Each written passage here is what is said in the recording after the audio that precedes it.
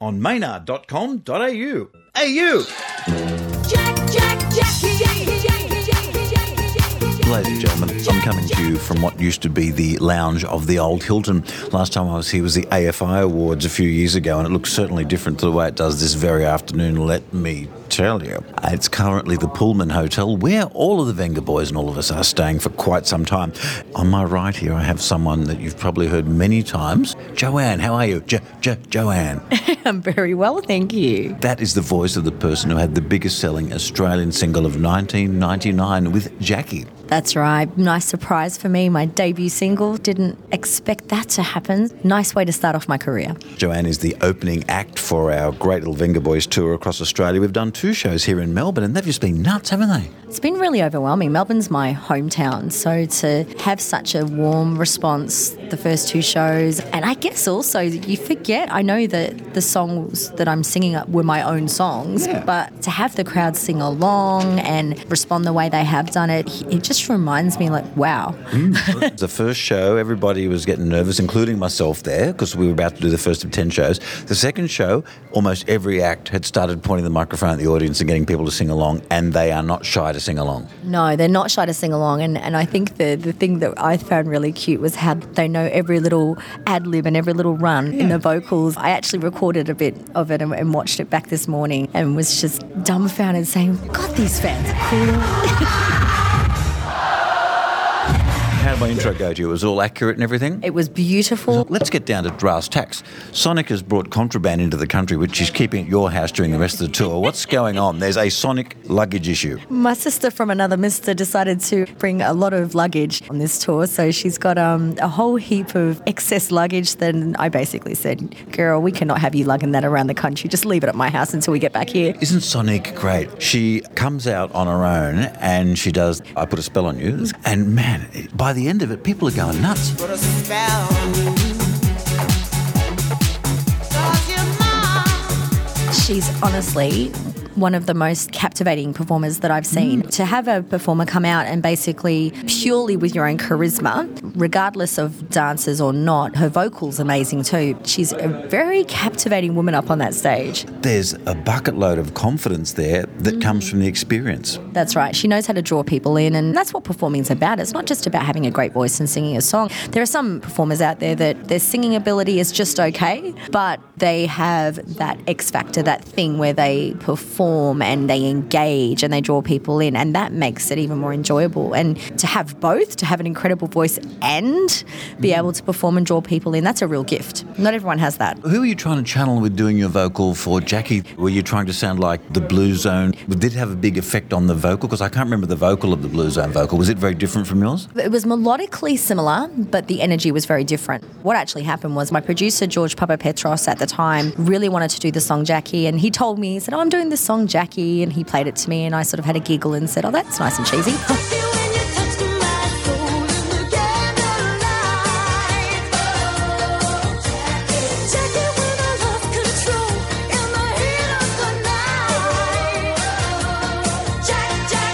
I think I was having my little 18-year-old cocky moment where I said to him, well, if I sang it, I'd sing it like this. And he's like, what? And I said, I'd give it more guts and more balls. And I think I just sang it mucking around a cappella. And then he basically said, oh my goodness, that's it. He goes, can you go in there and record it? And so that was what happened. I wasn't thinking anything. I was just interpreting the song as I heard it in my head, which was that I felt it needed to have a little bit more oomph. And to be honest with you, to sing like the original wouldn't have been authentic to me at the time anyway. Yeah. You definitely made it your own. And with your voice now being more mature, is your voice more resonant now? I'm close enough to hear you without the microphone, well and truly, without any PA. And your voice is sounding really powerful. I'm just wondering if it's stronger now than it was. It is. It's something that I believe happens if you... Look, your voice is a muscle, it's an instrument, and I've regularly used it non-stop. I perform regularly all the time. You obviously have a great voice and a talented singer. What are you doing? You're doing session work? You're doing stage work? What are you doing? I perform live. For those who've wondered what happened to her. And what people don't realise is I'm more musically active. People watch TV and as soon as you're not on TV anymore, they're exactly what you said. They think you just fell off the face of the earth. I've been involved in a cover band, so for me it was just important just to continue singing. I wanted a break from the industry itself. I reckon you do any Alison Moyet song extremely well. Oh, I don't mind a bit of Alison Moyet.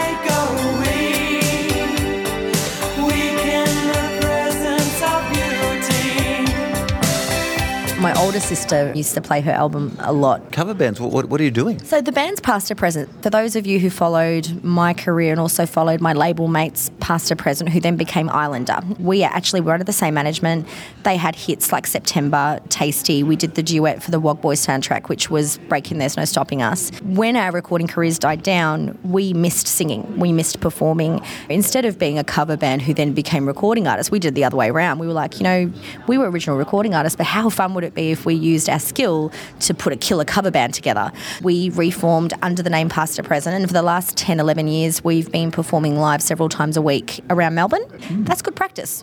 As soon as this tour's done, I am back in the studio, I promise you, because it's been too long and now I've got a lot of things to write about, people to write about. Watch out, all those people that upset me, you're probably going to be in a song. And, of course, do bad things, like when someone dumps you, have a bad experience. Is that always better for songwriting than when everything's going swimmingly? When I first wrote the Do Not Disturb album back in 99, 2000, and it was released 2001.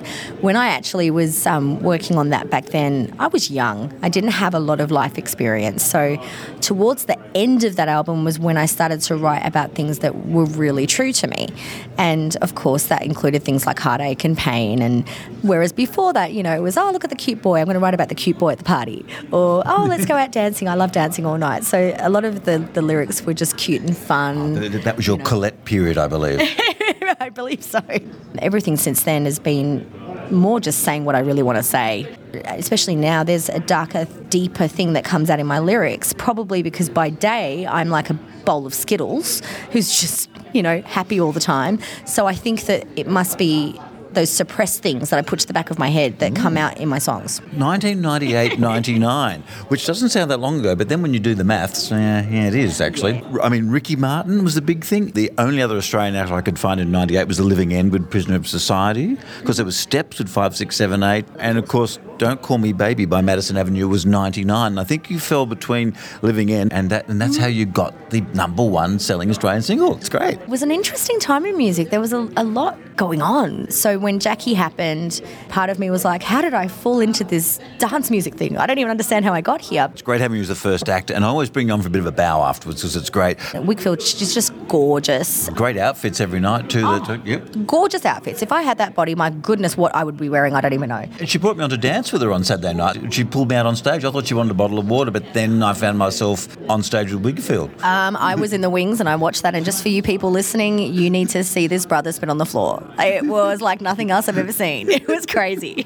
Team Crystal Waters, man, that is a show. That is 18 minutes, 30 seconds of wildness, isn't it? Oh, I am telling you, the other night I actually was like, okay, I'm going to watch the entire show in the wings. I ended up sweating. I ended up panting. You'd think that I just came off stage, because as soon as I heard her sing, as soon as I saw the performance and the dancers, it was all over Red Rover. And I love those kind of performances. That's what I live for.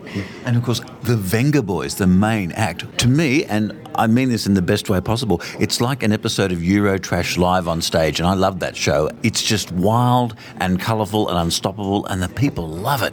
It is so colourful and it's so infectious. You sit there and you think, oh, I wonder if I'm going to enjoy this, and then you find yourself just bopping around on the side of the stage. They're very good at what they do. They keep the crowd going.